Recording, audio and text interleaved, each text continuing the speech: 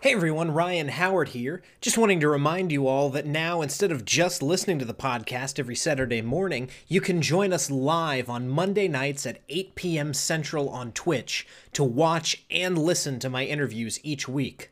I'll also be doing a Saturday morning show called Danishes and Dragons, where I discuss both D&D campaigns and my favorite breakfast foods and coffees. I look forward to seeing each and every one of you, and you can find links to Twitch and YouTube in the show notes page. I hope you enjoy today's episode, and thank you very much for listening. Gather round, one and all, and listen to tales of excitement and adventure.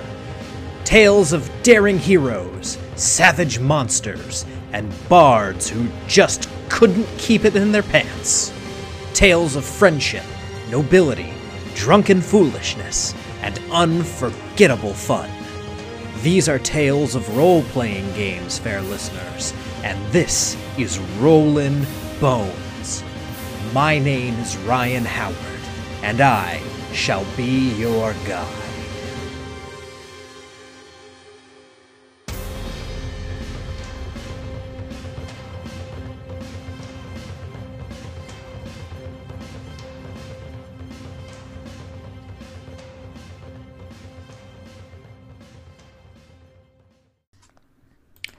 Hello everyone and welcome to Rollin' Bones with Ryan Howard, your source for the best in RPG interviews.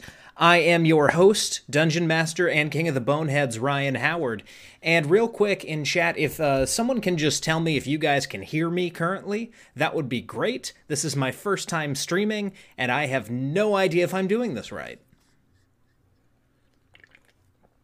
Thank you to my lovely wife, the always cold lizard elf. Awesome, awesome. Well, ladies and gentlemen, we've got a great show this evening. Thank you for just kind of sticking with us as we got this first stream up and running. But ladies and gentlemen, this is going to be a very special episode for me because we are here to celebrate kind of the early days of D&D for me.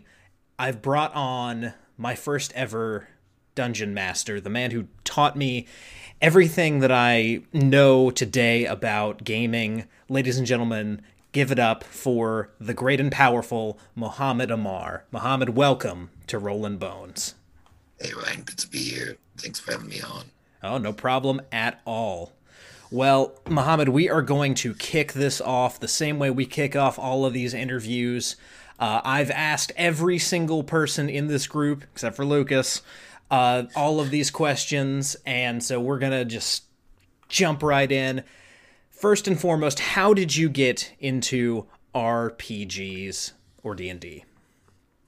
For me, gaming was always my main hobby. So, ever since I was 6 or 7, I've been playing on the Nintendo. I was playing Mario, stuff like that, but then from there I got into the Final Fantasy, the Mario RPG, Pokemon. Cool. And so I always kind of knew about Dungeons and Dragons from that old cartoon show and just hearing about it from pop culture osmosis. Mm-hmm. I didn't really get to sit down and play it until the mid-2000s with 3.5, which... You know how I feel on 3.5, so... Absolutely. Yeah, I was mid-2000s, I started to play, and sort of immediately from playing, I've always loved coming up with my own worlds and stuff. So wanting to become a DM sort of came naturally from there. Yeah, absolutely. Cool. So, I guess you already got into this a little bit. What was that first game that you played? Okay, so imagine a game where everybody, including myself, is that guy. It was not a great first experience, and I'm just lucky that didn't scare me away from the tabletop role-playing forever. The DM didn't really know what he was doing and sort of gave us everything, which was fine up until the wizard became a lich at level 10. My paladin became a blackguard. Everybody just suddenly turned evil. It was not an evil campaign to start with, but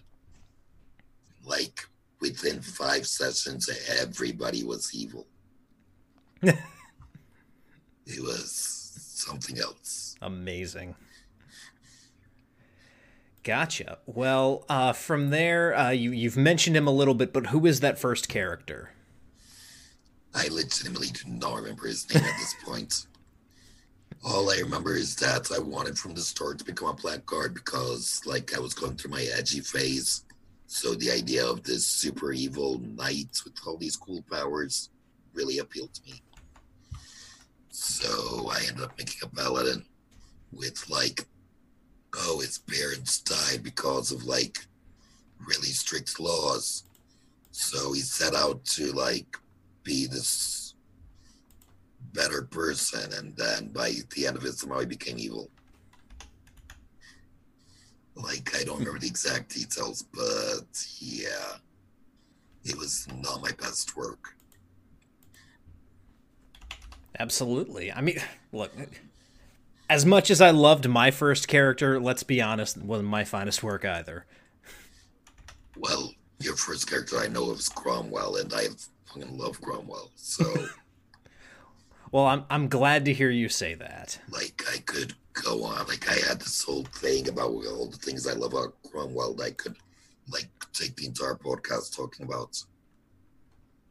Like, you took, so what should be, like, a basic archetype, you know, Fallen Prince, you've got Zuko, Aragon, all that. But you did so much with them that you really felt like an original and a great character. Also, I felt sorry for him by the end because literally everybody they knew became a tyrannical asshole. So I just felt bad for the guy by the end. Didn't we all? Didn't we all? So, as we kind of, develop our games and stuff like that, we go from game to game. A lot of times there is an NPC that will follow us through all of our various games. So, Mohammed, do you have a forever NPC, and if so, who is it? A few NPCs I like to bring back where appropriate. I've got these. They're a half-elf and half-orc siblings named Arya and Orn. And usually they start out as antagonists, but then you kind of realize that all they really want to do is kill their dad, who is this human bard and just the absolute most evil asshole in the world. I have for my superhero campaigns a school teacher with a bee motive. You remember her, I'm sure, who has drones in yellow and black suits, and her name is Miss Beehive. Yep, I remember when the adjudicator and I don't remember who everyone else was, but I was playing the adjudicator, who was the ill-begotten. It was the ill-begotten love child of Daredevil and Nightwing, basically. And my last one is Jimmy, the dwarf kid that everybody hates. I don't know why I keep bringing him back, but he's just this little dwarf kid that nobody likes in game. Just nobody likes him. They're like, oh, you saved all our precious children. And Jimmy, I guess, just keeps showing up. And I actually missed a question earlier. We've talked about this a little bit, though. Of all the game systems that you've run, if you had to pick a favorite, which one would you say it is? So I adore Mutants and Masterminds. Like, I absolutely love what you can do with it. You know, we had that one shot. It was like 9 people there. Every single person was a different superhero. Every single person got to contribute. And it was such a blast. But my other, the system that I'm really loving playing right now is called Lancer.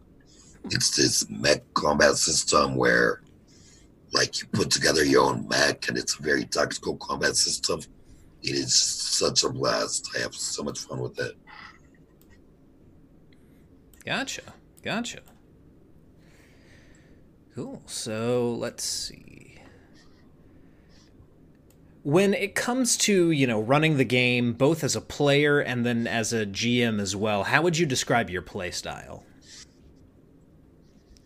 Well, I used to describe it as like a freestyle, very easygoing. But nowadays, I think of it more like I have these cool set pieces held together by duct tape and prayers. You know, that one quote we still have pinned in the group chat. I used to have an idea, and then I let other people into my game world. Yep. But for the most part, I just try and keep it fun. I try to see what's working for my players and for myself and go with it. Try not to take anything too personally and try to adjust as I see fit.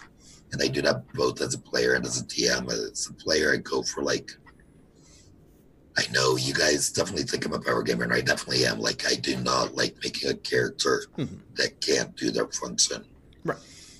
But I do try and look into like party synergy and what would work best for the campaign. So yeah, like, oh yeah, my character can put out a ton of damage, but you can also do all this. Like, you can put up the Zora, you can participate in these diplomatic missions, stuff like that. Absolutely. And one thing that I'll add to what you've said about kind of the player side, because this is something that you did a lot in the first game that I ran. You're very good about if there's an inexperienced GM or an inexperienced player, you know your book, and you're very good about, you know, reminding people and gently reminding them, not like rules lawyering them, but gently reminding them, hey, this, you know, you can do this, or, you know, there's this is how this works. And being a first-time GM with a few new players in that first session, especially, it was great to have you kind of along for the ride there. It's definitely something that I try to do, and sometimes I do worry about like overstepping. Like with my character in your campaign, I thought I was like just trying to be really noble, really into the RP, but then there were definitely times where I felt like I was stealing the spotlight or just taking too much of the scene. So I would try to step back from there. Oh yeah, we will talk about Mutrakal in just a little bit. Make it sound bad. Oh, I love Mutrakal. Mutrakal was fantastic. He was great to have in that world, and a lot of cool stuff happened because of him. And so this is always a hard question for people, but there's a lot of great memories wrapped up in RPGs, especially kind of with our group, as close as we all were to each other. So when it comes to the memories from the table, what would you say would be your fondest RPG memory? Let's go 3 orbs at once. Because it happened every single time I've run that dungeon. I have no idea if people listening know the story, but every single time I've run that dungeon, people have done it. They've touched all 3 orbs at once. Yeah, so I've actually not told that story on the air, so why don't you go ahead and tell them basically what happened when it was our party. Because I was the guilty one here. This was my fault. It was a dungeon with pretty much like no combat. It was meant to be a puzzle dungeon. And they come across this one puzzle. It's 3 altars with a red, green, or red, black, and white orbs on them.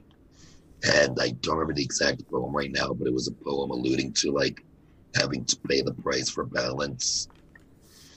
So they tried touching one of the orbs and immediately sets off a fireball right in the middle of the group.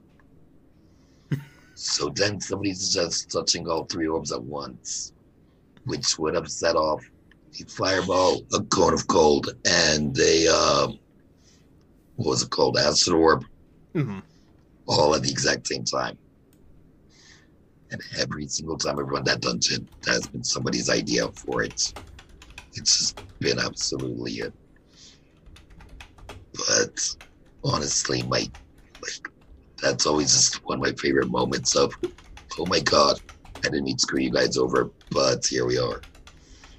But my actual fondest memories tend to just be like when you can really tell that the players are really getting into it, or like you manage to surprise them in a good way, or they may surprise you in a good way. Us has been great for these moments. So have you. Like, I can't really pick just one. Thank you, and I appreciate that you feel that I've been a part of so many good memories of the table, because sometimes when I think back on the way that I played early on, I'm just like, oh God, why did I do that? Even away from the table, like one of my fondest memories was really early on, just like a few sessions in. The third guy was no longer there, but David hadn't joined yet. So it was just you and me. So we didn't have time to run the session that night. I figured we were both just going to leave early. But then we started talking about Dresden Files. We just ended up sitting there talking so long that we actually left later than we normally did. Yep, absolutely. Then another time, it was like Christmas right after we started playing. It was like a few months into the session. You just messaged me randomly about like sparkling ice flavors, that flavored water. And that was the first time anybody in the group like messaged me outside of like, hey, when's the next session? So it's a memory that's really stuck with me as like when we really started to become friends. Yeah, absolutely. I do remember that, and I honestly I don't remember why we were talking about. I feel like we talked about it at the game table, and then I messaged you afterwards about sparkling ice. Maybe, I don't remember why, but it was really nice to just get that message. Well, yeah, and again, you've been a part of so many great memories. Like you were there on my wedding day, you were there on my 21st birthday. And so you and then like everyone else in the group, we were more than just a gaming group, we were family. We were as close as any gaming group could possibly be, and that's one of the things Absolutely. That I love so much about playing with you guys and why I miss you so much. And like we still meet up at least once a year, so it's like a family reunion. So it's absolutely wonderful. Absolutely. Well, unfortunately, now we've got to dive down into the depths of despair, because for every good memory, there's a bad memory. We share the table with all kinds of people. Some of them become great friends of ours, and some of them just we don't click with. And the worst of these, we have reserved the term of that guy for. So, Mohammed, that guy story that you're comfortable with telling on the show, you may change names or omit names to protect anyone who may be listening, but go ahead and tell that story. Will say I feel like everybody at one point in their gaming career is that guy, like, but it's rarely ever intentional. Like, I know I've been that guy and I try not to be, but I know it's happened. I know pretty much everybody in the group's at that moment within our own group, but we're still friends because it's not intentional and we get over it. There was one guy who, though, like, he told me from the very first session, he likes to set out to do the exact opposite of what the DM expects. Like, he sets out to not do whatever the DM wants. So, I mean, that already set the mood of, well, I'm not going to enjoy this, but like, it also made it extremely easy to have him do exactly what I wanted him to do, because like, I would just make it seem like I wanted him to do the opposite. Oh no, don't grab that bracelet that other guy had. He grabs it. Oh, it's a cursed bracelet. I'm starting to see why you said I was lawful evil, though. But before, like, I joined the group, there was like a lot of bad experiences I had that were just like players who didn't make people feel welcoming. And I feel like that's the worst possible thing for that guy to do, is make it feel like you're not wanted at the table. Absolutely. Which I've had that experience. So I set out to make sure that I don't give people that impression. I don't want them there. I don't always succeed. I'm sure sometimes I've probably given the wrong impression, but I really do try and make sure that that's not something that happens. Yeah, I mean, the D&D table needs to be a place where, you know, like anyone can feel like they can sit down and have fun as long as they're willing to, you know, like play within the rules. Uh or play within the comfort zone of everyone at the table. But yes, everyone does need to feel welcome at the gaming table. So yeah, that definitely is one of the worst things that you can do at your gaming table, is make someone feel like they shouldn't be there. And this is so I bring it up here because we're telling stories now. Again, I just want to reiterate, Austin, who has been on the show, is not that guy. But I have to Absolutely not. I have to ask every single one of you that comes on, what is your favorite Austin moment? I pick just one because, like, is it the funniest moment, or there was a time that I brought back Ron Braun's beard. Mm-hmm. He wasn't even expecting that, so like he was just sitting there, mouth wide open, like, this is the greatest thing that ever happened to me. Mm-hmm. Honestly, like Ron's interaction with Vitriol, I loved like how he was like the exact opposite of him. Mm-hmm. So there was just this like massive amount of antagonism between them. Which, you know, that could show that like antagonism between player characters can absolutely work. Having him like have every single character there for a session. God, Austin, like when you really let him, like when he's most in sync with the party, he just has all these amazing moments that's impossible to pick. Mm-hmm. Just one, it really is. Probably though, like, because nobody else was really aware of this but me and it. Sorry. When BT died, mm-hmm. I told him, you have the option, like, BT could survive this, or I can, like, have him go back in a way that he can be revived.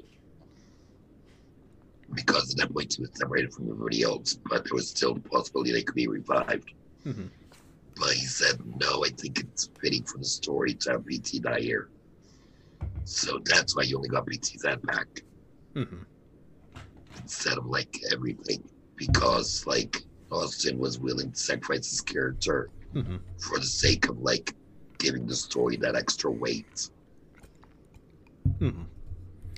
Yeah, BT's death is definitely up there in kind of the pantheon of my D&D memories as well. Just the way that whole fight played out, the way that it ended, and the way that Austin sacrificed BT in the end.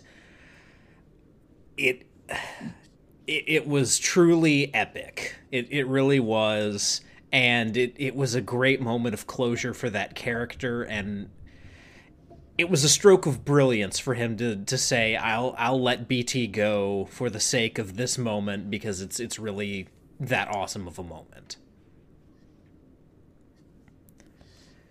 So now we come to our last of these introductory questions. There's been a little bit of a competition amongst our group to one-up each other, as you may have heard. Austin really threw down the gauntlet with that first interview. Kyle took it to completely new heights. So Mohammed, if you could put anything on a t-shirt, what would it be? I've been thinking about this for so long. My original answer was going, like, I just changed my answer earlier today. My original answer was going to be, it just says, for your own safety, don't stare at my ass. And I'd pair with booty shorts that have the anti-life equation printed on them. But recently I've had to change the answer to, since it can defy the law of physics, just a shirt that's playing on loop, Cats 2019, the pre-patched version. Because I don't want to interact with anybody who has not been subjected to that masterpiece. You know, I've watched that movie twice now, right? Willingly. Oh God. Now just the fact that we can now patch movies. We've really come far as a society, and by come far I mean we've taken at least 3 steps backwards. Yeah, it's just having it play on loop. They're trying to talk to me, and like Jason Derulo's on there, like telling us about how he's whatever he was, Rum Tum Tugger. So that one. Gotcha. Well, now that we are through our introductory questions, I guess we should kind of start at the beginning of how we kind of met. So I've already told the story of we connected over a Reddit post of me looking for a game. What was it that kind of drove you to make posts of your own? Because I know you had a few out there as well looking for a game in the area. And the year before, it started to like run a 5e campaign that didn't pan out. So I'd kind of taken a break to focus on my studies, but then things were in a pretty good place, and I was really missing DMing. So after a couple of false starts, I put the ad online, and I ended up finding you.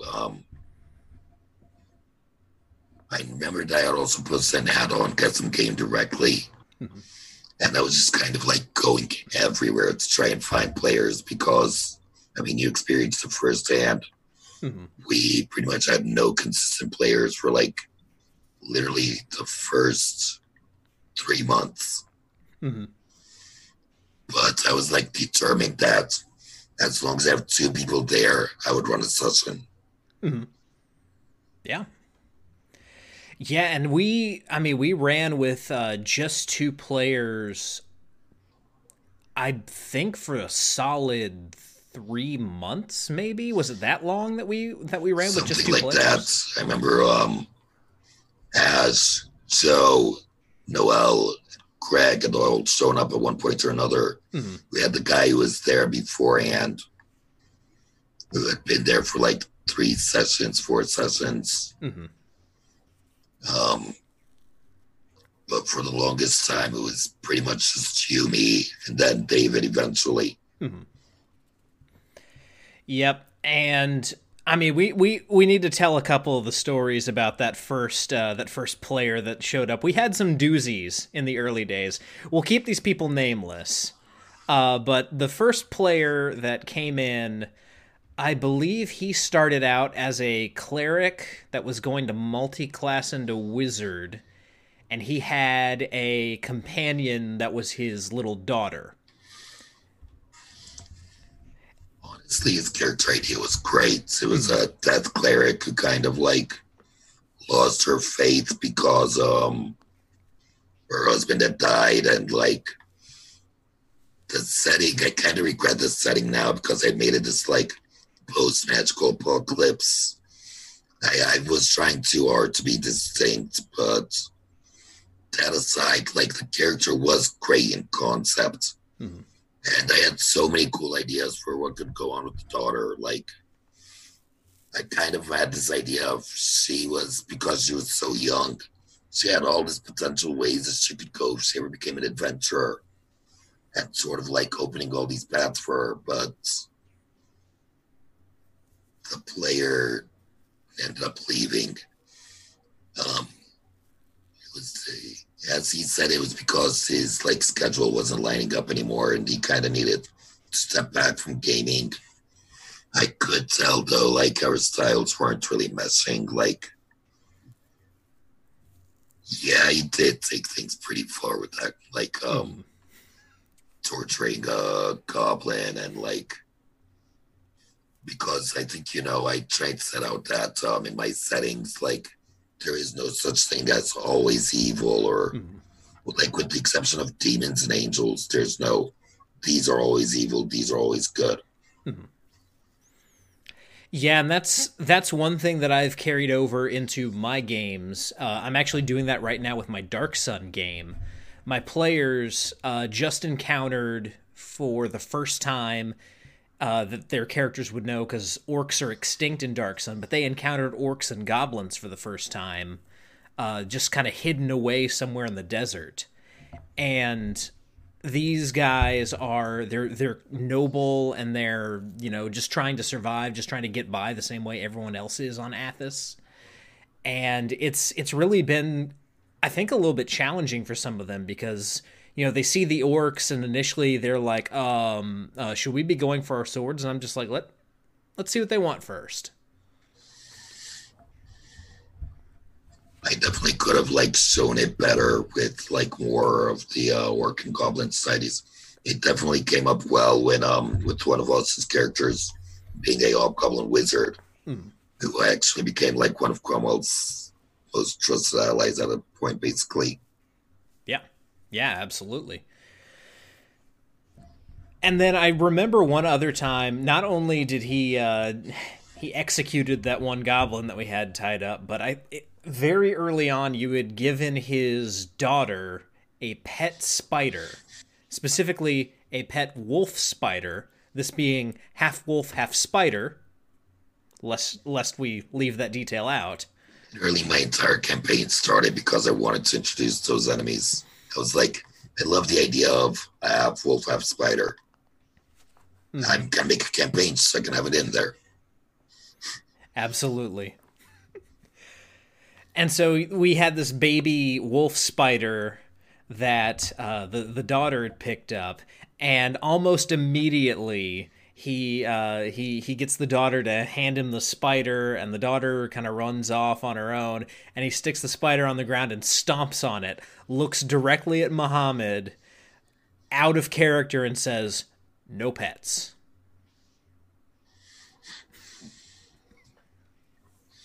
Apparently it had a bad experience, so... And in that moment, as soon as he did that, in my mind, I immediately went, thank God I'm a hunter ranger, not a beastmaster, because we'd have problems. Other than the beastmaster being absolute ass in 5th edition. It'll be better once Revised Ranger comes out eventually. Yep. Yeah, Unearthed Arcana fixed it a little bit, but base, it's no, don't do it.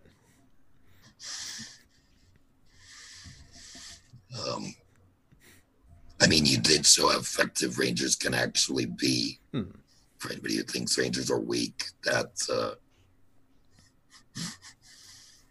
my players in one of my other groups was just commenting like just about the stories, like this guy, what the hell? About the player that you're talking about. Honestly, though, I mean, there was the other guy, the monk, who tried to steal a dart from a dragon in a city where the ultimate crime was stealing. Yep. Which is...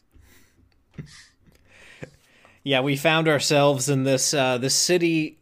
It was a society of dragons, like Muhammad said. All these different dragons, both chromatic and metallic. Those of you who know your monster manual are already like, no, it's not going to work. Spoilers, it didn't. Yeah, I really should have worked that out better, but made for cool set pieces. So it really did. That was a fantastic city and a fantastic kind of sandbox for us to run around in.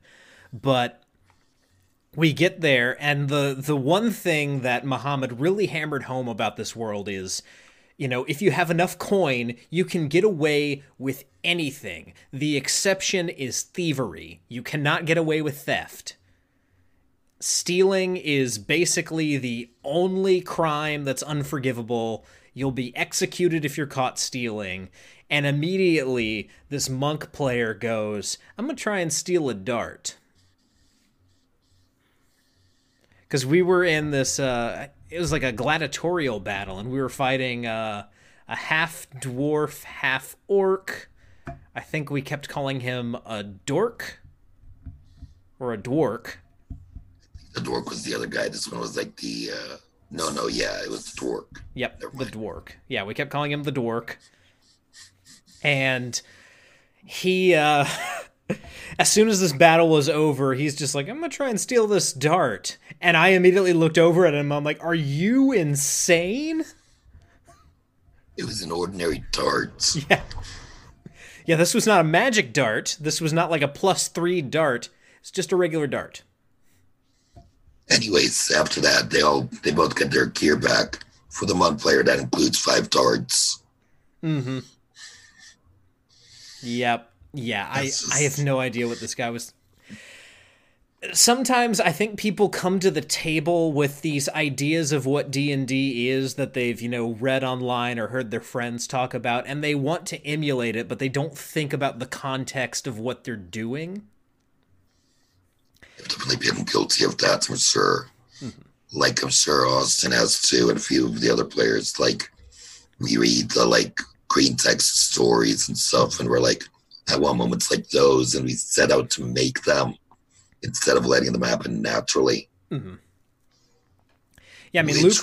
Oh, sorry, go ahead. I was going to say, which once you, mellow down and don't, focus on that, mm-hmm. things get a lot better. Yeah. Yeah, and something that Luke Hart and I were talking about on the couple episodes ago when he was on, a lot of those stories, you hear that one side and all the cool stuff that happened, but what you don't hear about is what all the other players at the table were experiencing while that player was trying to set up this epic moment. Which would explain your reactions to the end of the campaign. Yeah. Oh, yeah. We'll get there. We'll get there. But so at this point, I've been really the only consistent player from the beginning, and then David shows up. And, David's been on the show. We've talked a lot about Piper. But from the very beginning, the way that Piper established himself as just the boss killer, there always seems to be that one player at every table who always gets in the last shot, and that was Piper. It's not even like he meant to. It just always worked out that way. Mm-hmm. Yep, and then by the time we were at epic level and he was just an invisible machine gun of crossbow bolts, it just made things worse. I believe at one point you had to tell him that he could not have... I think it was Boots of Flight, because he could cast invisibility on himself and cast Fireball, and at that point he'd be a stealth bomber.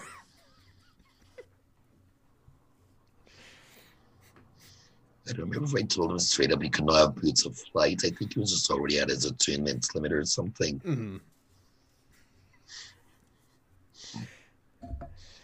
And then from there, at that point... somewhat inconsistently, but she did eventually kind of work things out. Ash joined the campaign, and Ash joined with Kaltarian, who ended up being one of the more divisive characters at the table. We love Ash. Ash, you're fantastic. She's been on the show before, but some of the stuff that Kaltarian did in her time was interesting, shall we say. From the moment that she dropped a fireball in a music shop because the proprietor would not give her the epic level or the high level magic item for 15 gold, I think was the price she was trying to get it for. I immediately was just like, what's going on over there? And then we later retconned that shopkeeper to be Gebetto. Yep. Gebetto Timbers. Gebetto Magic Fingers. I can't even begin to remember all those nicknames that Kyle and then bestowed. In another campaign, a couple of my players ended up becoming Kaltarian's lawyers and getting her off scot-free by proving that he was actually committing insurance fraud. Mm-hmm. Yep. Honestly, one of my proudest moments as a DM is still forcing Ash to sit down and make their first character, because I feel like if I had not done that, then they would have watched a couple of sessions and maybe not officially joined. Mm-hmm. Yeah, I remember early on, Ash was very kind of hesitant to jump in. She was a little bit nervous about the whole thing, and it took her a little bit to really kind of learn the book and get serious about the whole thing. And part of it was she was inconsistent because of her work schedule at the time. But then I also remember she was bringing friends to the table. Noelle was the first one, and I remember that first session where Noelle showed up with Nelbium, the assassin who immediately revealed that he was an assassin.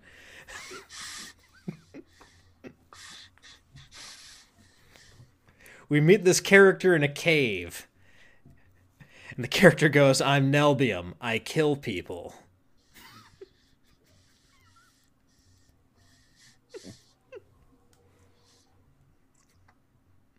It was her first time, like, playing a role-playing game. She eventually got the hang of it, so... Yep. I think at that point, Bill and Ted were still traveling with you guys as well. Yep. Yeah, we still had the Bill and Ted elves. We had already done the Dragon Skull cockfighting ring. But just to counteract, okay, so we already told the story about there was the one guy who sort of like executed that goblin without mercy. A sort of similar story was like the Pied Piper, where there was that one dark gnome who was kidnapping kids. And eventually you guys hear out his story, like you beat him, you hear out his story. And first everybody else is like, okay, we'll bring him in. But then Piper loads up his crossbow, kills the guy. And I wasn't as angry about that one because that felt more in line with like Piper was like, the guy was already dangerous. He had mind control magic. He had already attacked the group and forced the group to fight each other. So it made sense that Piper wouldn't take any chances and would just take the shots. Absolutely. But yeah, I mean, we've all heard about kind of the group dynamic. One thing we really absolutely need to discuss when it comes to that game is, of course, the way that it ended. Because that was a moment, and I've talked this over with Ashley on the show. That was a moment today I counted as one of my best experiences in role-playing. At the time, man, I was pissed. So from your end of the table, how did that look at your end of the table? How did that play out from your perspective? Let's say right off the bat, I definitely could have handled things a lot better. I do wish I had known what Kyle was planning. If I had known, I feel like I could have prepared for it. At the same time, like, thinking back on it does feel, in a weird way, thematically appropriate. Like, the whole world went out, quite literally. Bon's beard.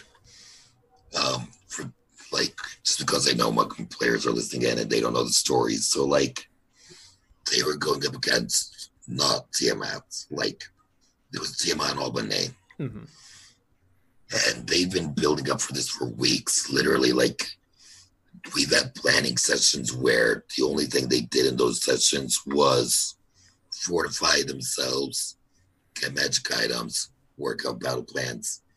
They were going in fully prepared to fight this guy, including having a paladin of Bahamut with an artifact weapon specifically to take on Tiamat. And they were all going there to fight. And then the paladin Baruz, it's like, actually, I'm on your side, Tiamat. And, like, gives up his weapon. Tiamat doesn't believe him. So to prove his allegiance, he killed one of the other player characters. I think the kobold. Yep. Yeah, he attacked Austin's kobold monk. So he immediately falls. Koltarian at this point had become a lich and chose that moment to reveal herself. It was supposed to be this like huge epic reveal, but it just kind of happened. There were a couple of characters, I should say, who did not like Cromwell already. So, because they were under the impression that Cromwell was evil through no fault of his own. Well, some fault of his own. Yes. Cromwell was cantankerous. We'll put it that way. So they sided with Tiamat because they're like, well, we know you're evil. He could not be as evil, so others sided with Cromwell. Cromwell and his group ended up taking down all the other player characters because they were the DPS. And then Bronzebeard, fun maniac, wastes like everybody who was good and himself. He knew himself well enough to know he needed to add that clause or go to a different planet. Yep. And so the campaign ended with them leaving that planet to rot and just starting life on a new one. Mm-hmm. And like, I feel like for Cromwell, that is weirdly thematically appropriate. Yes. Because by this point, his dad was a tyrant. His dad's advisor was a tyrant. His friend / ex was a lich. The dragon he'd been helping was now a tyrant. Like every time he took one down, it seemed like another just rose up in his place. Mm-hmm. So to just sort of be tired of that and want to go off somewhere else feels like would be appropriate. But at the same time, I could like completely understand, like, yeah, once one tyrant falls, another rises. But what else am I going to do? Mm-hmm. Yeah, and I mean, my reaction to it, first of all, I overreacted. I was very upset that, the party fractured. I was also upset that we didn't get to fight Tiamat, because I thought we could take her. I honestly did. We had enough level 20 characters there. Most of us could put out massive amounts of damage at that point. I was a hunter ranger. Piper, as we mentioned, was a machine gun on legs. We had all kinds of DPS and tanks that could, I think, we would have lost a few people, but we could have done it. And then we get there and everyone's just like, well, we can't win, so we're just gonna join them. And Cromwell was not about to do that. But I had also, I'd been playing Cromwell for almost 3 years at that point. Cromwell been my only D&D character, and for all intents and purposes, I was Cromwell, and in that moment, I was Cromwell, and it was one of those weird moments where you forget you're playing a game. And so I not only felt that Koltarian had betrayed Cromwell, I felt that Ashley had betrayed me. And I was just like, how could you? And I was so pissed off, but it was a really beautiful moment. It really worked out well, and it was thematically appropriate for my character's story, which, and this is something that I really do have to applaud you again as a DM. You were able to take a story that very much centered around my character and what my character was after, my goals, because just I'd been the longest serving player, but also involve other people and give them their own stories and make them feel like they were a part of this narrative. We always joke that Cromwell was the main character, and in a lot of ways he might have been, but I don't think anyone at that table ever felt left out, and that's all on you. That's you did a great job of making sure that everyone had their moment to shine. honestly, like I said, it helps that Cromwell was like done so well. Like you took a very archetypal character that we've seen in Zuko, we've seen in Aragorn, we've seen in like a bunch of other characters, but you really did like you acted him so well. You put like so much life into him that it never felt stale. And I will say that it definitely started to center around Cromwell, but not necessarily in a bad way. Mhm. Like even players started like bringing in characters who tied themselves into Cromwell from the get-go. Like Joe at one point was running a second character who was a monk whose temple was destroyed by Cromwell's dad. Mm-hmm. Austin made a character who heard stories about Cromwell's deeds, Gatecrasher, and like so he looks up to Cromwell, and then when he felt like Cromwell betrayed that legacy, he felt personally betrayed. Yeah. Like not my proudest moment. But it made for such good stories. And like Mm-hmm. in a lot of ways, I feel like the group, like not just the group, but you in particular, helped show a lot of these things that we hear about that could be seen as bad can work really well. Like going with the standard character, the standard ranger. Well, you breathed life into him and made him like the center of the group in a lot of good ways. You really made him a leader. Oh well. One thing I will say, just as a piece of advice for anyone who's making a character, if you see your character as being a leader, or you find yourself taking a leadership role, don't make charisma your dump stat. Because that's what I did. And it led to a lot of Ryan said a good line, but also rolled terribly and has no bonuses. So everyone just kind of has to ignore it. That's one thing I would, like, looking back, I would have done differently. I wouldn't have relied on your rolls so much for that. I would have, like, well, that works. So,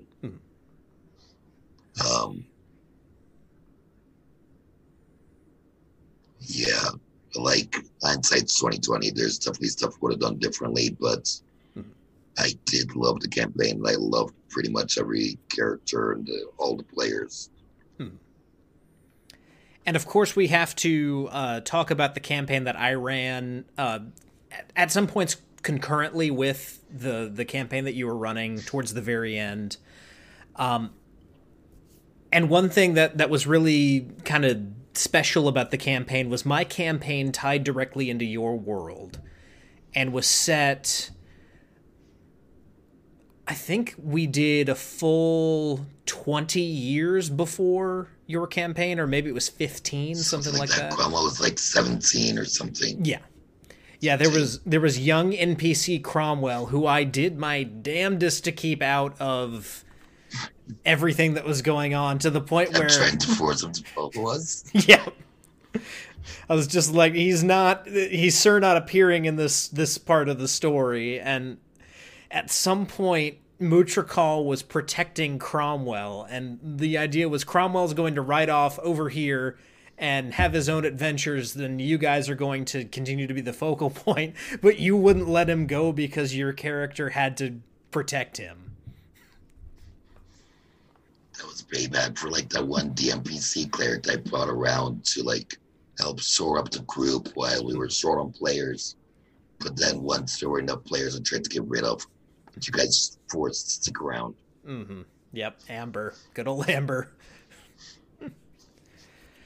But yeah, that game, in a lot of ways, well, in every way, it taught me how to GM because it was my first game. But I remember that first session where I just made the immediate rookie mistake of putting too many orcs in the first encounter and nearly killed everyone.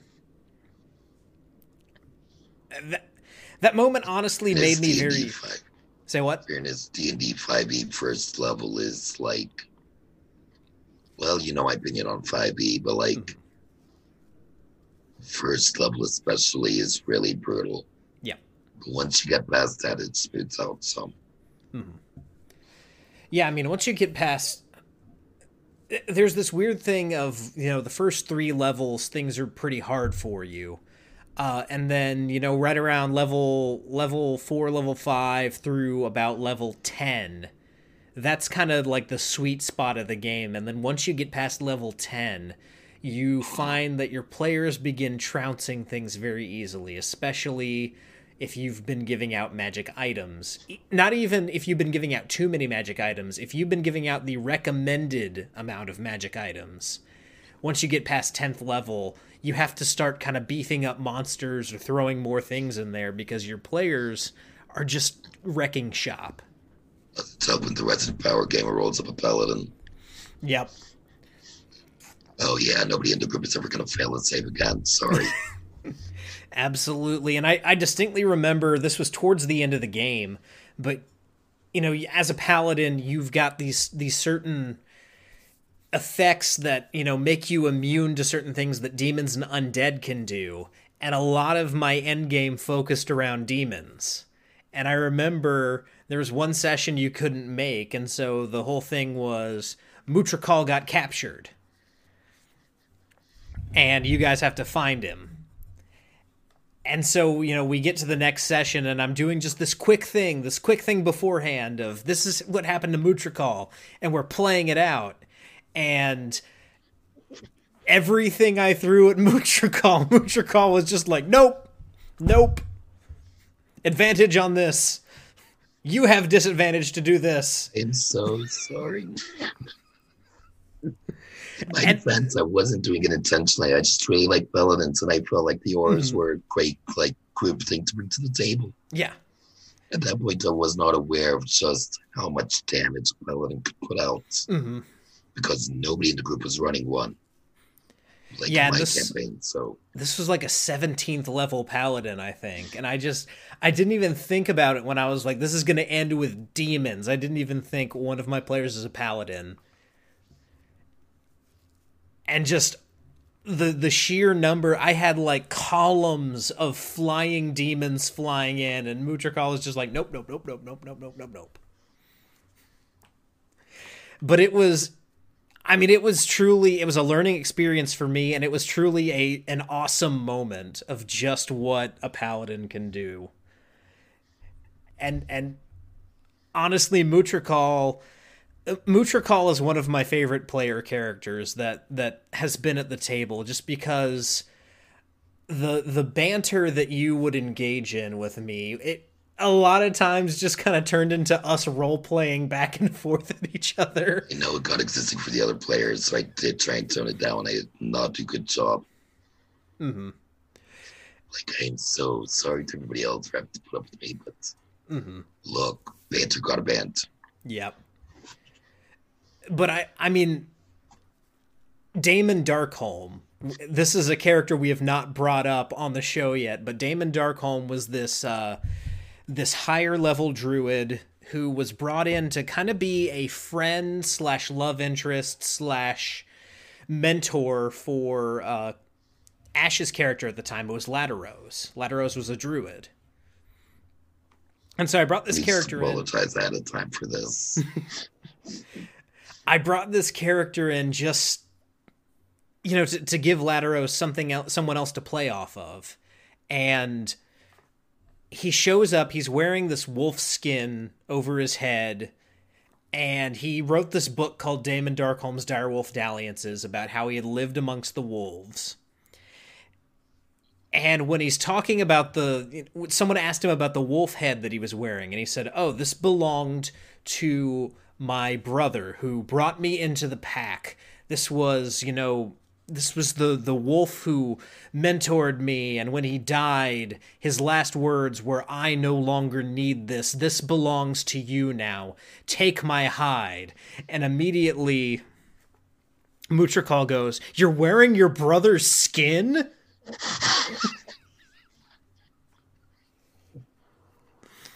I just did not let up on that guy. I do not know why I had it out for him, but I just did not let up on him. He was kind of an edgelord. In fairness, he was very much kind of that character. But just you were so ruthless to Damon Darkholme. I really should have rolled up a Bard because my vicious mockery skills were on point. Mm-hmm. Yep, absolutely. I've never. It was one of those moments as a GM where I was like, I feel like I'm on the defensive here. This is someone who's supposed to be your friend. But What's no. funny is like the coolest moment, like this Knights Schofield guy who was like got pissed because he was like trying to take in like any enemies that we beat. He would try to bring them in like unconscious instead of killing them. With like the exception being when somebody was really just beyond redemption. Only then would he actually set out to kill them. Mm-hmm. But like he would almost always go for like capturing people alive. But for whatever reason, he just did not let up on this guy, and that was all me. And I really should not have done that. Like it was hilarious, but it was also out of character and just probably did more onto the campaign than good. It was all good. It was fine. But yeah, we had some great moments in that campaign as well. One that you were, I believe, directly responsible for. That being the shitstorm.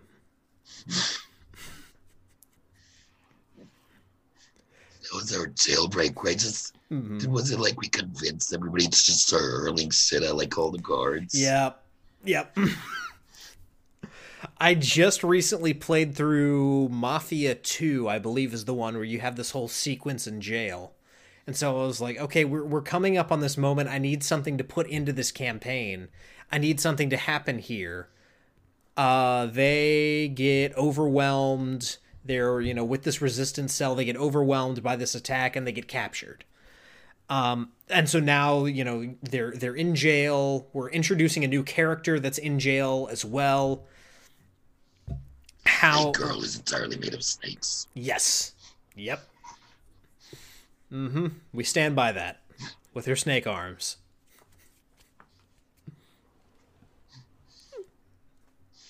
Was it Sariel? Was that it? Not gonna lie, I did not remember.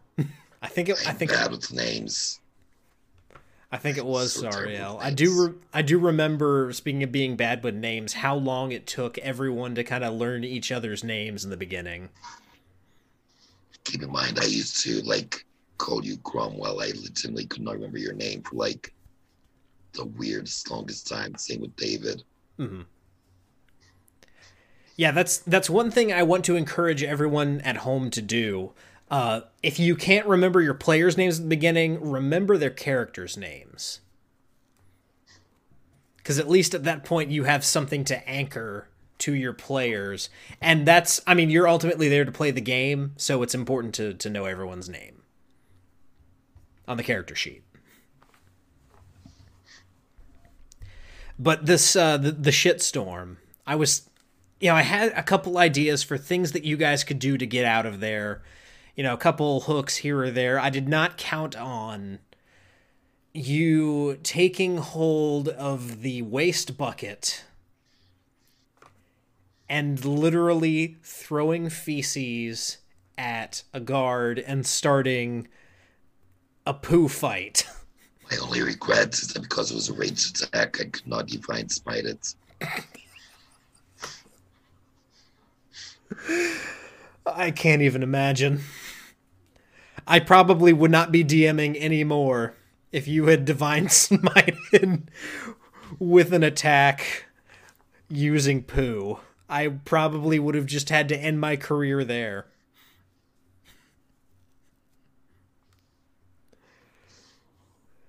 But yeah, it worked. By thunder, it worked. I will say, like I was saying earlier, like you show a lot of ways that things that can normally be seen as like not good can work out so well. Your campaign was a lot more structured than mine. Like, there were events set in place. I'm trying to avoid using the term railroading because I don't want to, because that has such a negative connotation to it. But there were events that we could not avoid. Like, we couldn't avoid being captured and sent to jail. We couldn't avoid certain fights. But how we handled those situations, we did what we did once we were in those events was up to us. So while we didn't have full control, it wasn't necessarily a bad thing because it provided more structure to the campaign. There was more of you knew what was going to happen, so it was easier to plan. And it still allowed us to get all these great moments out, like one of Austin's characters turning one of your assassins to stone. The battles against the demons were always just these epic moments. I also remember because my character was noble, but at this point, he hated his family, so the party would stay at his family's house. They had all left, and so the party was so can we ransack the place? And the in-character go, yeah, I don't know about anything here, go crazy. So we full on ransack the place and set on fire.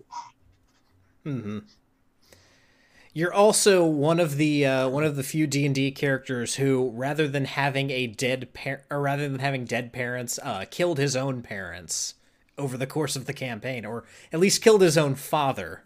I killed my dad. I don't think I killed my mom. Yeah, she might have. Yeah, because I think she might have already been dead. I think so.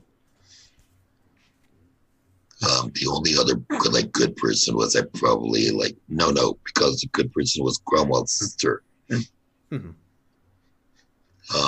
just remember because my character's dad was a high-ranking noble in Cromwell's father's kingdom, so it's he was not a good person as would be expected, but and when my character slowly came to the realization more and more, and it just kind of became, man, I do not remember the term, but he just fell out of love with all the nobility, except for Cromwell, and because Cromwell's sister. Yep. And so we're kind of running up against time here. This has been a great conversation. I've loved kind of, talking with you again about some of these old memories. One thing I just want to end on here real quick, before we kind of jump into our ending stuff. As we've already said, our group not only, became a regularly playing D&D group, but we also became close friends and close family, which is something that a lot of people don't get, especially from games that start with an LFG thread. And so I honestly just wanted to thank you for being part of that, and for, giving me that at that time in my life, while I was in college, while I was kind of lonely and kind of figuring out, who am I and what am I doing with my life. You and Austin and Joe and Lucas and Ashley and Noel and Kyle and David, you guys were all there, all part of it. And Craig as well.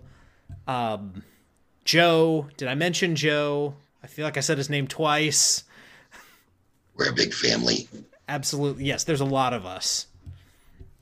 But you guys were all there to, just help me along, and we all helped each other along. We all had a great relationship, and we still love each other to this day. And so I really wanted to thank you for being part of that and for giving me that moment.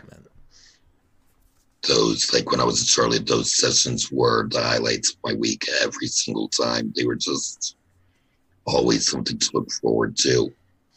And My advice for anybody who's like trying to find a group is for somebody who used to be very socially awkward and is still very socially awkward, who used to be very introverted, never really go out of his way, and didn't have a lot of friends. It's hard, but like if you really do make that effort, if you take that first step, you can, and like take an active part in it. You can really. That's how you find a group that's right for you, and like that's what I had to do. And I'm so thankful to myself that I did, and like so thankful that I found you, and like you were setting out to do the same thing, and like as to like every single one of us, we all had to take that step forward to become part of the group. And that's really how it works. Like when everybody comes together, it's just, that's how you go from just like this game that you play once a week to family that you're hanging out with constantly. Mm-hmm. Absolutely. Well, Mohammed, that's going to do it for today's episode. Thank you so much for coming on and telling these stories. Real quick, just as we're at the end here, if there's anything you want to promote, I've got one thing I want to promote here real quick, but if there's anything you've got that you want to promote or shout out, go for it. It's your floor. There's two games that I would love for people to check out. One I already mentioned is one of my favorite game systems right now. It's called Lancer. It's made by this guy who does this webcomic called Kill 6 Billion Demons. And it's this mech combat RPG with like, it uses a combat system that's very reminiscent of D&D 4th edition, but with like the numbers made better. You build your own mech by getting these licenses, and you can put together some really cool stuff. It's a lot of fun if you're looking for like a good tactical mech combat game. It's what campaign that I'm playing in right now is using it, and I'm having so much fun with it. The other one is another mech game called Beam Saber. I don't have as much experience with this one yet, but it's a more narrative-driven one using the Forged in the Dark system. It's you put together like a crew and go on missions. It's very much like built. Both games are very much team-based games, and they're a lot of fun. So anybody looking for a good mech game, check them out. Absolutely. And one thing I want to promote here real quick, guy who is in our group, Kyle Smith, he is also a content creator who's got a relatively new show up and running now on YouTube. It's an actual play with one of the groups that he's running. And the channel is Our Table. That's the name of the channel. That's the name of the show. They currently have 4 episodes up, a session 0, and then 3 actual play episodes. So once again, that's Our Table. I'll drop the link in the show notes on YouTube and on the podcatcher. I'll tweet something out tomorrow just to remind you guys that it's going on. But check out Kyle's content. He's a great guy. You've heard him on the show. He has a ton of crazy cool ideas. I even know a lot of these people that are in this group, I'm pretty sure, since Kyle and I did a few classes together when we were in college.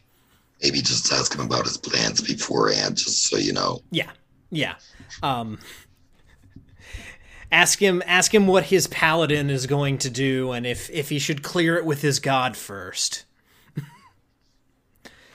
But yeah, just check out Our Table on YouTube. I'll drop the link in the description.